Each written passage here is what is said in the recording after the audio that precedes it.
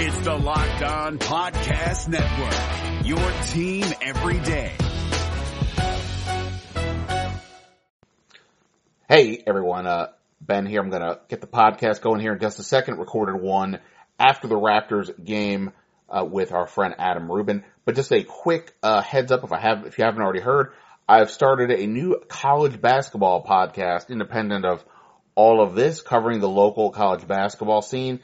A lot of Georgetown, a lot of George Washington, George Mason, some Maryland as well. But I'm really going to try to cover whatever I can get to around the area. I've already spoken with couple of head coaches, former NBA player, recaps of different games that I've attended and so on.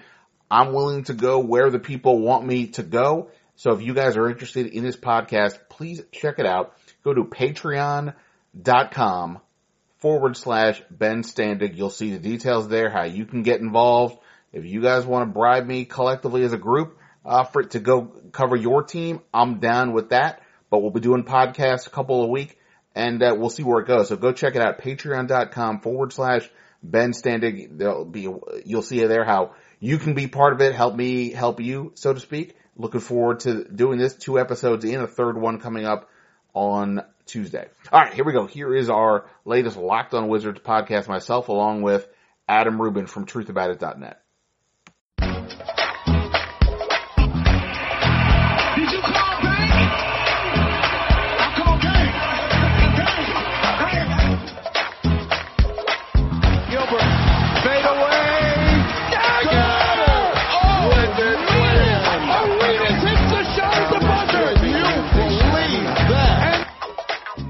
Hello and welcome to another edition of the Locked On Wizards podcast. The Wizards are playing a relentless schedule. It's been every other day for a while, although it is about to be back-to-back.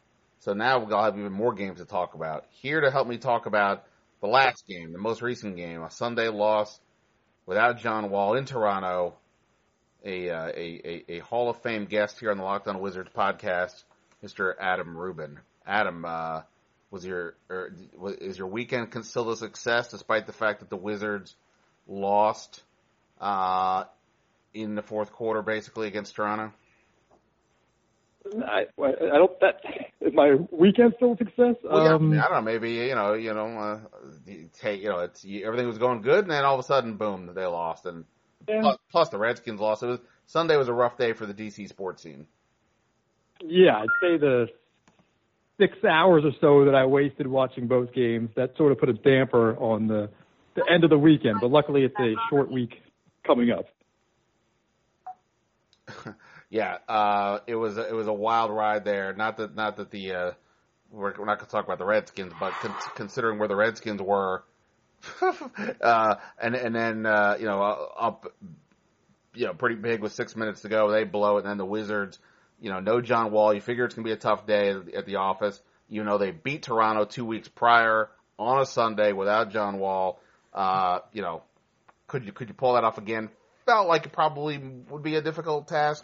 Ultimately, it was. They only got 15 points in the fourth quarter. To be honest with the audience, as I always try to be, I only really kind of watched the fourth quarter. I mean, only because we wanted to talk and I wanted to get this in and yada yada yada. But I turned when I noticed where we were at the game and it was basically tied going into the fourth quarter, close to it. I'm like, okay, we'll do that much. I'll go back later and watch it. But I wanted to get into the podcast with you, Mr. Rubin. So before we get into all the details, of course you can find us on iTunes and anywhere else you do the podcasting. Subscribe, rate us, leave comments, all that fun stuff. If you want to follow us on Twitter, I am at Ben Standig, and Adam is at the always fun at Liddell's Place.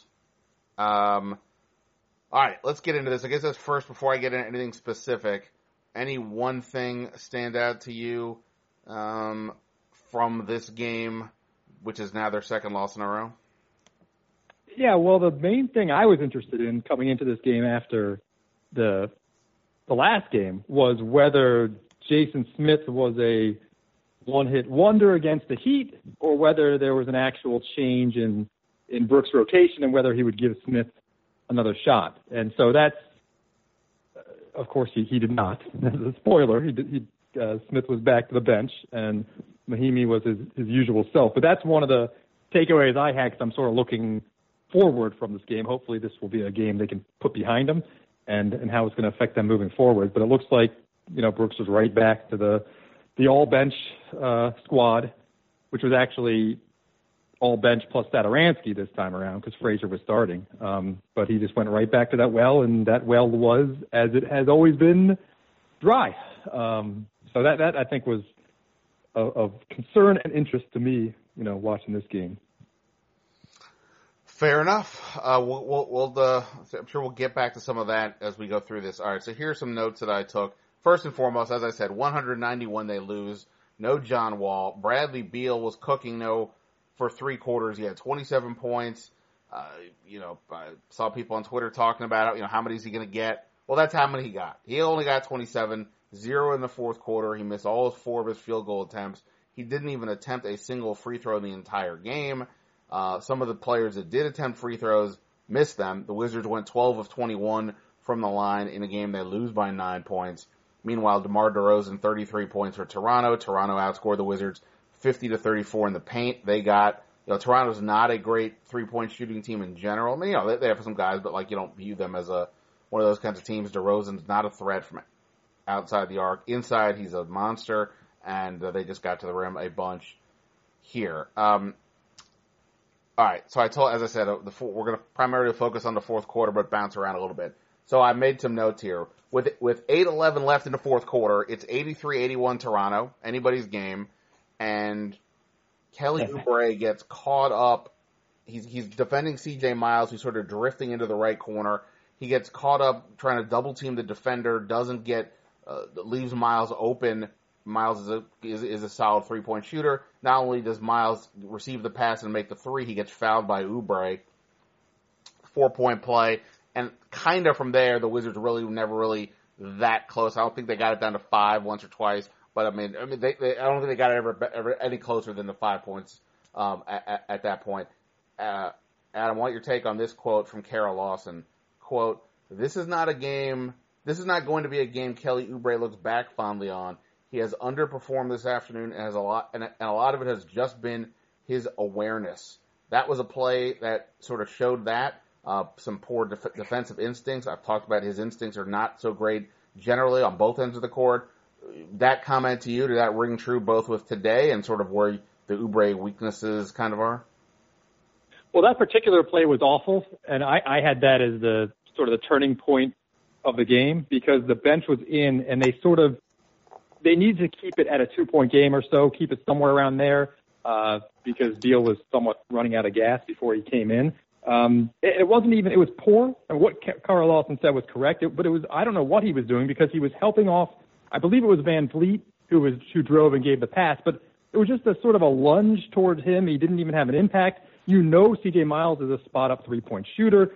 You don't want to leave him. There's no need to leave him. The foul wasn't as bad. He undercut him a little bit, didn't let him land, but it wasn't too bad of a foul, but still, he fouled him. But that play, that 4-point play, that moved it to, an 87-81 game. And I think from there, that was pretty much it. But yes, on offense as well, Oubre was driving into defenders. Toronto defenders were going straight up against him. Also against Beal. Beal was getting upset about the no calls as well.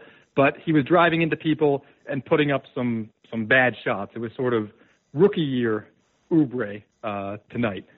And I just went, while you were doing that, I just pulled up the video, the replay just to look at it. And right, not only he all he does is he doesn't go over to make a hard trap on Van Vliet. He just sort of moves over to stick his arm in, sort of attempt to knock the ball away or something, but sort of a weak attempt at that. But the worst part is, Satoransky, who, is not a great one-on-one defender, and you would think against a guy like Van Vliet he might have a problem. He actually shuts it off, where Van Vliet turns his body around away from the basket because he can't get anywhere. When he does that, he sees Miles is open in the corner because Oubre has now left him. So Satoransky actually did his job, and Van Vliet would have been in big trouble if Oubre hadn't moved over there.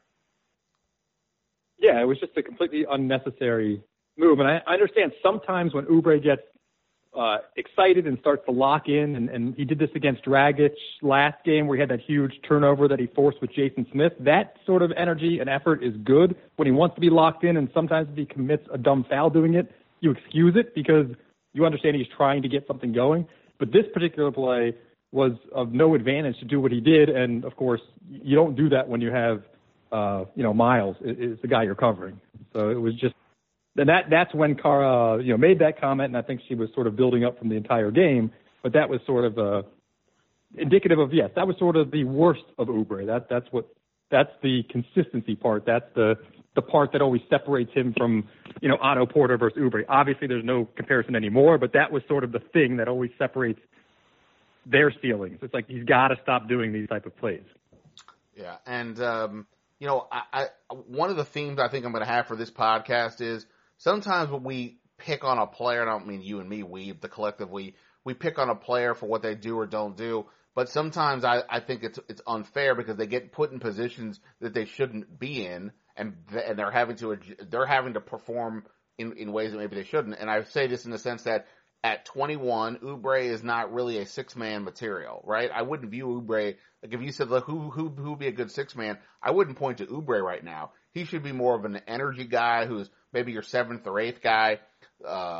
He's part of your second unit for sure, but like the Wizards are counting on him to do a lot because, as we've talked about their bench issues. Among them, they're just not very athletic. He's the only athletic guy really off the bench, so he's having to do more than I think he really probably should, and Brooks almost sometimes has to leave him out there more because of that, because he doesn't have as many options. In any event, he goes 2 for 7 from the field today. This is after he went 1 of 9 against Miami on Friday. His shooting percentage is now down to 41% on the year. He's actually at 39 from 3. So go figure. So that means he's really bad inside the arc these days.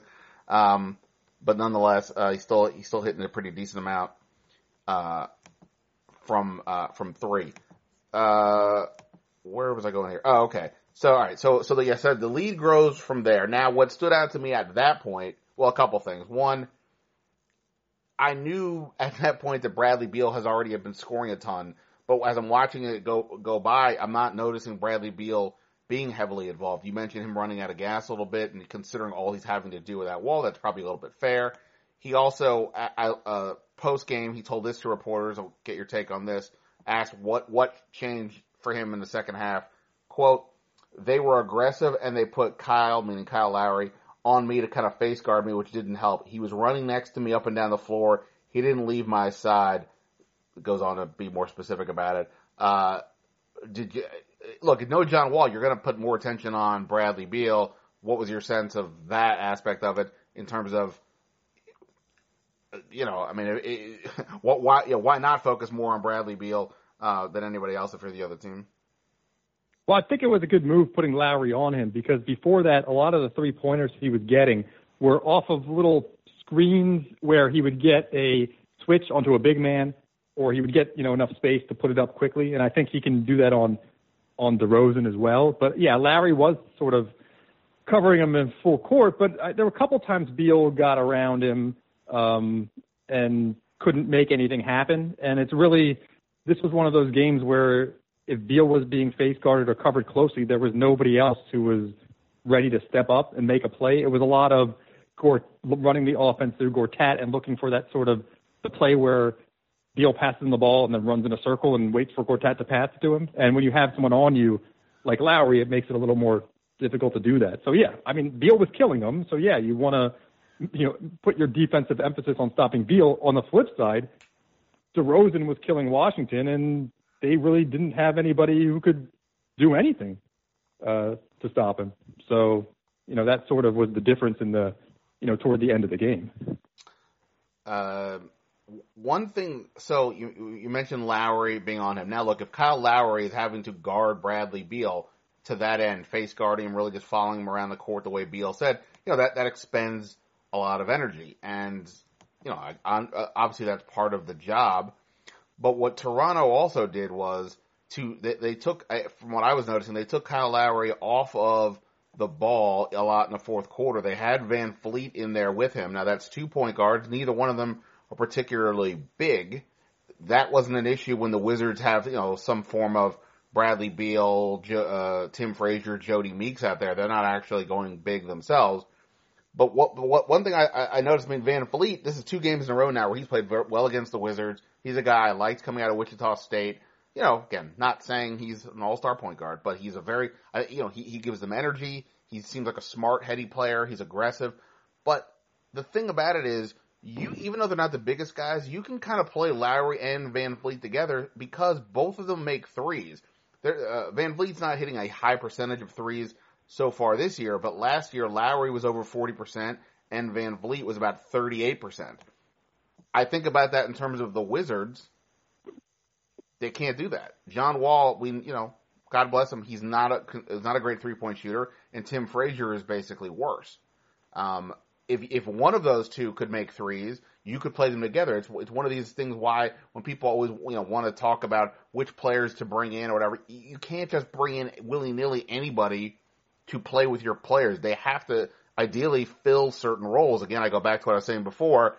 You got to put people in the best position they could possibly be in. So if Scott Brooks wants to play Tim Frazier and John Wall, like last year he played Brandon Jennings with John Wall, it's a terrible fit.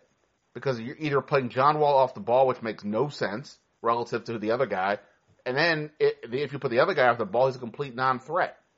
Toronto doesn't have that issue, so they could get away with it. Now, the fact that John Wall wasn't playing also helped them, but I guess my larger, bigger picture point here is that Toronto has some options there. I mean, by the way, Toronto was missing some people today too. Norman Powell didn't play, among others. But they can go with both point guards and use that combination if they want because they can play together. Whereas the Wizards, it's one of the things with their bench. It's not that they have horrible players on the bench. The fit always doesn't work with what else they have out there. Well, yes, and that gets to, that's strictly a roster construction issue, and that's where the team, is being handicapped by poor front office moves in that when you look at the bench, you have like what you're saying, Tim Frazier can come in, he can only play backup point guard. You don't want to play him alongside Wall. Mahinmi can only play backup center. He can't play he can't play alongside Gortat. You have Meeks, who really, because he has no ability to create his own shot, because of his lack of any type of lateral movement or ball handling or driving, he plays such a very specific role that he actually shouldn't even be a bench player. He should be only playing with starters who can actually create space for him and get him open shots. On the second unit, his skill, which is his only skill pretty much, is spot-up shooting, is lost because nobody can create the space for him on the second unit. There's no way to get him open. All he does is shoot threes coming off a curl hoping to get fouled. So those are your 3 main guys coming off the bench. And really, Jason Smith is the only versatile player who can come in and he gets DNP'd. So of all the bench guys who come in, there's no versatility. There's no playmaker.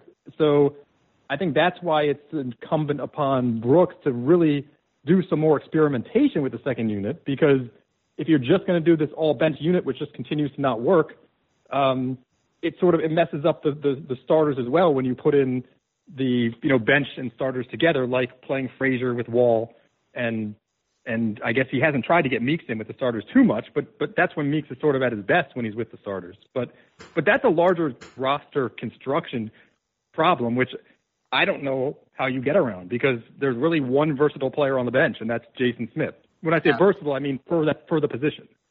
All right, so we've talked about a little bit about the bench there, and obviously, this is, I always say this, it's one of these things about covering an NBA team. There's only so many players.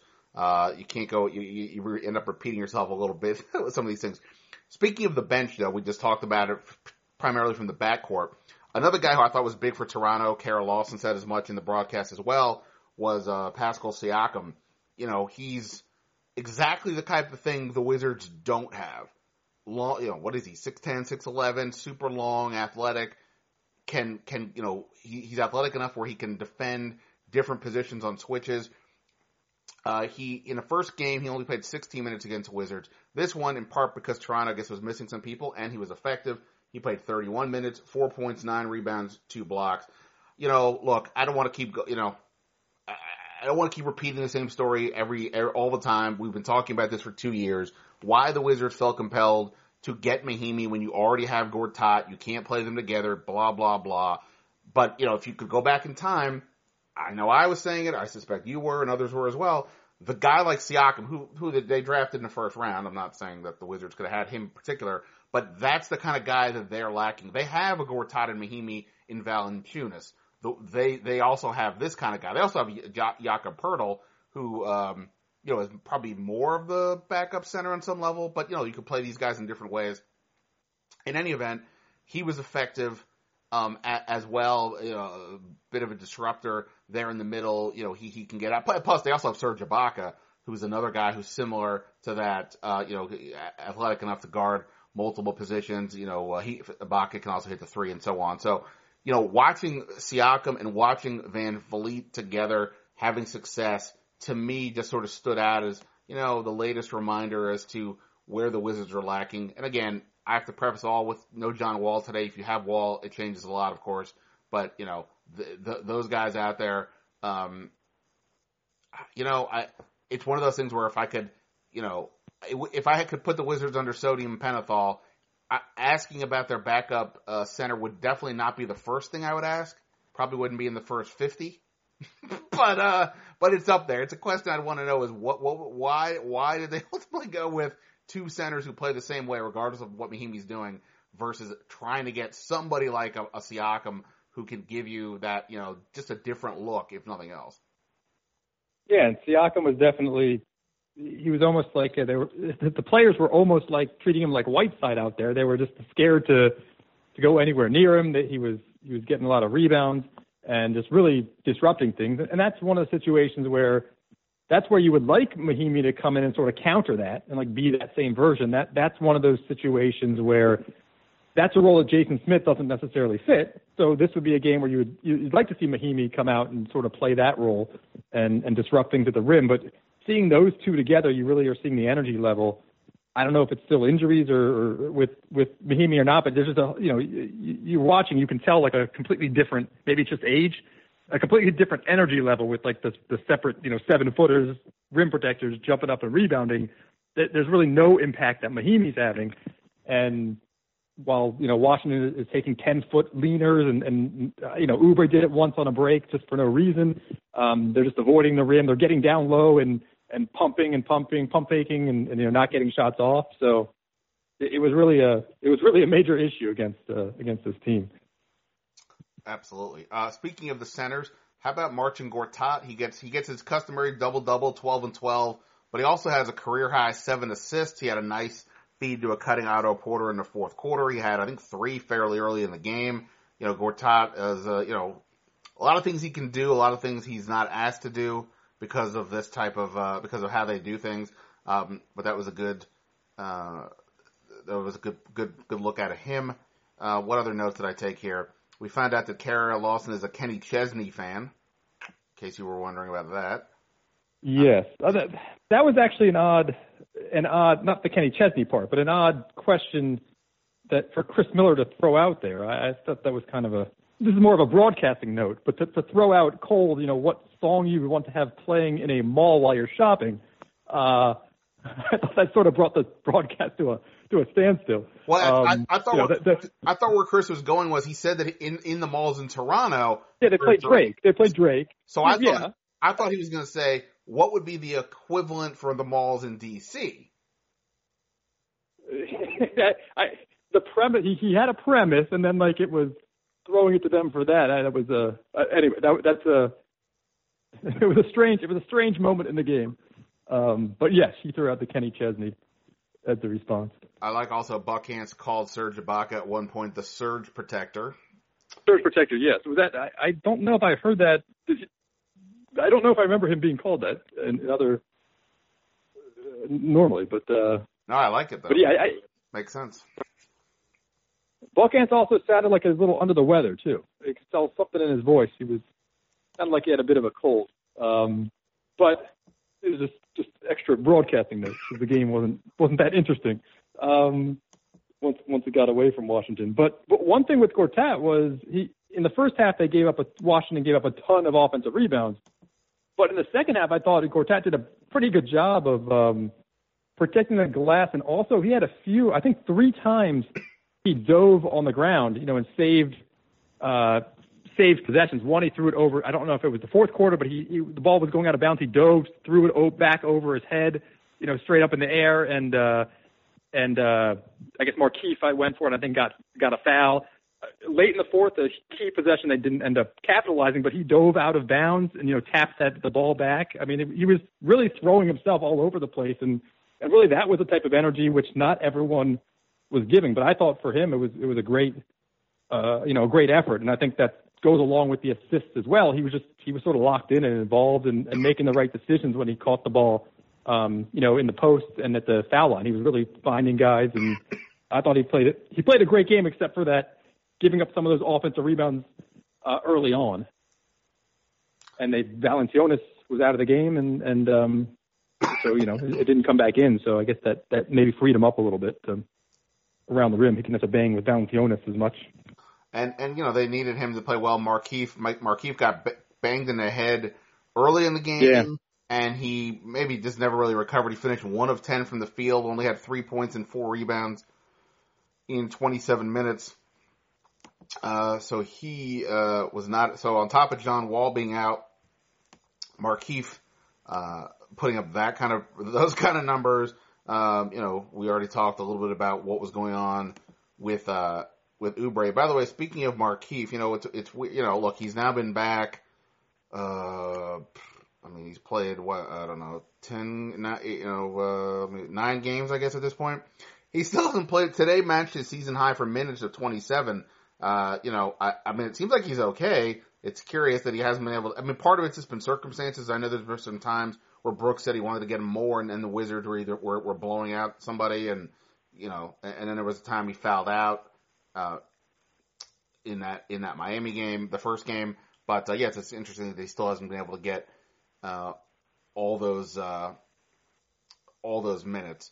All right. So look, the Wizards are back at it tomorrow, meaning Monday night, the first of their first back-to-back set of the year. They're at Milwaukee. Milwaukee is definitely one of those teams where I'm not, when you ask me who's before the season starts, who's the East running through? Obviously, you think Cleveland, you think the Wizards, you think Toronto, Boston, certainly when they had Hayward, and then even without, whatever, they're interesting. Milwaukee to me was the total wild card. And that was, of course, before they got Eric Bledsoe. But last year, the Wizards beat them 3 out of 4. But boy, watching those games, it sure didn't feel like that. Milwaukee was a problem. Giannis Antetokounmpo was all that in a bag of chips, and he's only getting better. If look, they have to worry about bigger picture stuff with John Wall. So if they don't have to rush him back. Don't if he's not ready. But needless to say, it's something of an all hands on deck situation when you consider their athleticism and plus now they have Bledsoe. That's a tough matchup for Tim Frazier. Yeah, and if you're going to have Wall limited or possibly out, I think there's a good chance he doesn't play. Simply just looking at how he played on the last time we saw him, he wasn't moving at all. That Miami game, he was really probably should not have been out there. And so if you're looking at Markieff still being limited, and if you have Wall limited, that's going to be a major problem because, Frazier, early on, Lowry tried to sort of bulldoze Frazier a little bit down low. And Bledsoe, although he's not that tall, he plays with that energy and he'll go right at the rim and he'll go right at people. So, to have him versus Frazier and only Satoransky as the backup, that's going to be tough when they bring in Bragdon as well. That's a real tough backcourt matchup, especially if Milwaukee also focuses on just taking away Beal the same way that Toronto did eventually. If you come in with your game plan of let's take away Beal, who's going to step up? You say maybe if you run the offense through Otto, but who else, if that's the situation, can actually take over and create baskets? So it's definitely going to be a tough matchup tomorrow. Milwaukee is 8-7 at the time as of the moment we're talking about this. They're 23rd in the NBA in scoring. They are 14th in points allowed. They haven't had Bledsoe for too long, so I'm sure they're still getting adjusted to that. And I mean, look, Giannis has been, arguably the MVP through the first, 15 games or so of the season. Anyway. He has slowed down, though. But he has slowed down his scoring some. I mean, so that's maybe something you could hang your hat on. But again, you're looking at Oubre is going to have to cover him, and he's done okay on him in the past. But if Markieff isn't really available for that much time, I mean, really, what do you have? Markieff, Oubre, you can put Otto on him some, but, who else do you have who can really cover him? And I think they were 4-0 since putting Bledsoe in the starting lineup. I can't remember. I think they've played a fifth game. I don't remember what happened, but I mean, they've really been playing well since they got Bledsoe. Yeah. So, one thing, Adam, because of this relentless schedule, and I just mean there's an every other game every other day, and now back to back, but more to the point of there's a game, I do a recap, and then the next day you've already got the next game to focus on. And I felt like last year there were more days off in between, so there's maybe more days to do like a standalone topic podcast that could maybe last for a day or two. I haven't had as much of a chance to do that. I think one that'll have to happen here in the near future is what do we do? What are we making of Jody Meeks? It is not working out right now. He goes 0 for 2 from the field today. Didn't even attempt a three. He's not shooting well from three. He's got the worst net rating on the team, and probably a pretty good margin last time I looked. It's another case of a guy who would be better off playing with the starters, but since Brooks doesn't want to do that, seemingly, it's been a problem. So we don't have to go into too much of a dive here, but I do think we've talked a ton about Mahinmi. When Todd's here with me, we bring up Oubre a bunch, and his good, his bad. We've talked about Scott Brooks. Jody Meeks is probably in the next topic to come up here at some point. Yeah, well, I think Meeks, I can give you a quick preview, is that Meeks, I think it's what you said. Meeks at his best would be with the starters. It's almost not fair to judge him on the bench, but again, he is a bench player, so we're going to have to judge him with what he is. But he doesn't fit in with the bench, with this particular bench, because they can't get him open looks, and he just can't create. So I don't know. I think that really what they need to do is get him with the starters if you're going to play him, and really you have to because there's nobody else on the team. Just like Marcus Thornton last season when that's your backup shooting guard, there's no one else. We're in the same position this year with Meeks. There isn't anyone else. I mean, you can't play Satoransky as your shooting guard. So there's no Sheldon Mack. There's no somebody else who you might want to give minutes to. So I think he's the candidate to get him minutes with the starters and then get Beal with the second unit if you're going to start doing more of a spillover, letting Beal play with the second unit. But it's not working with him playing on the second unit, and that's not completely his fault.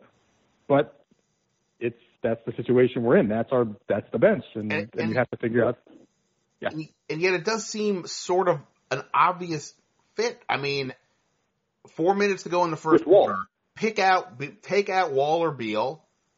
If you take out Beal, put in Meeks. If you take out Wall, put in Frazier. Let that guy play with the starters to some degree. Even if you at that point also pull out, take your pick, Markieff or Otto or whatever. You still would have 3 starters out of the quarter, or even just 2, right? Yeah, put Mike Scott in. Put Mike Scott in for Markieff. You're okay. Right. And just do that, and it just feels like you're going to get ultimately at the end of the day, again, no matter what we all think of any of these players, none of them are that bad. They're all NBA players. They're all pretty good. If you took any of them and put them on different situations in a better spot, I think you would see better versions of them all. But it just feels like what we're witnessing is, on some level, the worst of them, meaning particularly Frazier, Meeks, and Mahinmi, because the way they're used. I mean, Oubre too. The best lineup the Wizards have is the one where Oubre is in there for Markieff and the other starters. Again, another situation where a guy seemingly is playing better with the starters, which is not uncommon. Which goes back to my whole point of I don't get why Brooks goes straight second units all the time, but I'm not going to dive down that rabbit hole again. One last question, and then I'll let you get out of here. So you just mentioned sort of, we've now talked to them in different ways. They don't have a pogo stick kind of big man like Siakam, and they don't have a guy who can get his own shot really off the bench. I could point to, they really don't have a guy on the whole team who you could just sort of post up and sort of say, go get yours on some level. The Wizards have an open roster spot. Obviously, it's not as easy to say, oh, go get somebody, because, that's not realistic. I don't have the list in front of me for agents, and that doesn't even matter. But, there are some veteran guys out there. There's the G League guys who are out there. If I said to you, with this one spot, you can get either an athletic mobile big who maybe can, sort of help fill in the gap when Markieff is out. You can have that. You can have more of a physical big who gives you some potential for low post scoring inside. I give you another wing because, like, when Otto and Oubre are forced to play heavy minutes, you don't have somebody who can sort of fill in the gap for them. I'll give you another shooter, or I'll give you another point guard, although I don't know. Or maybe I'll give you a point guard that can play with John Wall, hypothetically. All those things. You get this one spot. What would you pick? Well, I'd go with, I don't know where this would fit into the options you gave exactly, more of like a combo guard type player who can get his own shot up. I would say, like again, not this particular person, but someone of the skill set of a Jordan Crawford. So I'm talking about someone who will come in and you can say that's the offense. What the role that Beal is playing now when he plays in the second unit. So a guy who you can just give it to, like a Lou Williams, somebody who that's your offense for the next 5 minutes. I think that's really their biggest need and that would be the best fix with the second unit. But the other things are a need as well. But it just really comes down to scoring, because nobody on the second unit, when they're passing it around, you can look at after each pass. You say, what's the best case scenario? Frazier comes down and passes it to, Oubre. What's the best case scenario? Oubre is now going to do an isolation drive to the rim, or he passes to Mahinmi at the top of the key. What's the best case scenario after that? He's not making backdoor cuts to somebody going to the basket. So your best case scenario is maybe when Meeks catches it, he's wide open. It's just going around and around with no advancement in the offense. So I think you need someone in there who just says, look, give me the ball. I'm putting a shot up, and it's not going to be as ridiculous as the shot would be if Oubre did it. So, I mean, that's sort of where I think they need someone. Yeah, that's fair. I mean, especially, again, I can complain or suggest things change. If Scott Brooks wants to do this, if he wants the all-bench team in there, then you're right. They definitely then need to get somebody who can really run the offense through. By the way, Jordan Crawford is currently a free agent. Just gonna put that out there. He gets buckets. I would listen. If you could erase the history, I would bring in Jordan Crawford. That is that type of person who could come in. And actually, the sad thing is, as a fan, is that there are probably a dozen players out there who are available right now on minimum contracts, whether they're in China, whether they're in the G League, whether they're Jordan Crawford sitting at home, wherever he is, who you could come in, give them 20 minutes a game right now ahead of 4 people who currently play in the roster, and that player will be better. Like, you could probably pick up 4 guys right now, swap them out for Meeks, Mahinmi, even Mike Scott, probably, even though I like Mike Scott, and Meeks, and Frazier, although Frazier's okay. But you could just swap in 4 guys, and they would play just as well, if not better, if they were a better fit together. And that's a major problem with Washington going forward on their second unit. It is. You know what? And just to sort of cap this off, I mean, I think the large tenor of this podcast was probably on the Debbie Downer side. But as a reminder, the Wizards are they still have a winning record. Yes. They're 9-7. 9-7. They lost today without John Wall, and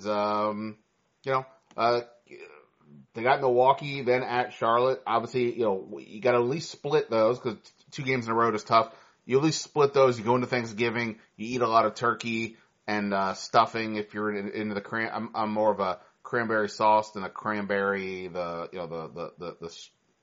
thicker kind. You do all that. You come back afterwards refreshed, ready to go. But they just got to get through these next couple games, whether Wall's in there or not. Get a split at least, and then move on. And then, then we'll move on. And I will say this, once we get past Thanksgiving, basically, there's no more early season. We're done that. Because right now they've played 16 games. That'll be 18 once we get past Thanksgiving. technically, I think 20 games is when you can maybe start looking at stats and start projecting bigger picture stuff. But more or less, once we get past Thanksgiving, the early season's over, and now it's game on, and we can't keep saying, well, they're just figuring it out. No, the season's on. But I'll give them till Thanksgiving. Well, and that's what I remember early in the season when they were having defensive troubles. That's what Scott Brooks said. It's not. Yeah, you can say early in the season, but who cares? It's one game. It's game 5. It's game 6. We need to be on the same page defensively. And that, yes, it is good that they're 9-7 and people are upset. People are feeling that they've wasted at least 3 games that they definitely should have won. People are saying, look, they should be 12-4 right now. Well, the fact that they're 9-7 is maybe we're lowering the bar more than it should be, but 9-7 is one of their best starts in a long time, and it still puts them in a position where they can, right the ship somewhat. And they were 2-8 last year, so yes, being 9-7 isn't the end of the world.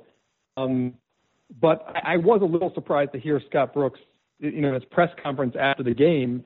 He said, overall, I'm pleased with the effort. I'm pleased with the quality of play. And he went on to say a couple bounces here or there, it could have changed the outcome.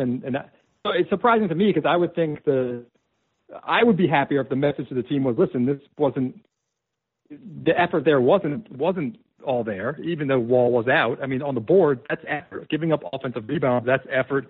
The transition play was sloppy. They just missed layup after layup, giving away points. That's all based on focus and effort and getting back on defense. So, that's one thing I would like to hear Brooks be a little more, maybe a little harder on the team and not always so upbeat. But that's sort of his mantra. That's his style. So, and maybe, he knows it's early in the season. Maybe it's too early to start beating on them. But like you said, it's not really, this season started 2 weeks early. It's not like it's a normal season where we played 5-10 games and we're looking at the same problems 15-20 games into the season already. So, and not living up to their potential. Here I am trying to end things on a positive note, and here you are just dropping more hammers. Well, I started positive, but then it took me to negative. I know. I hear you. It's tough. And you know what?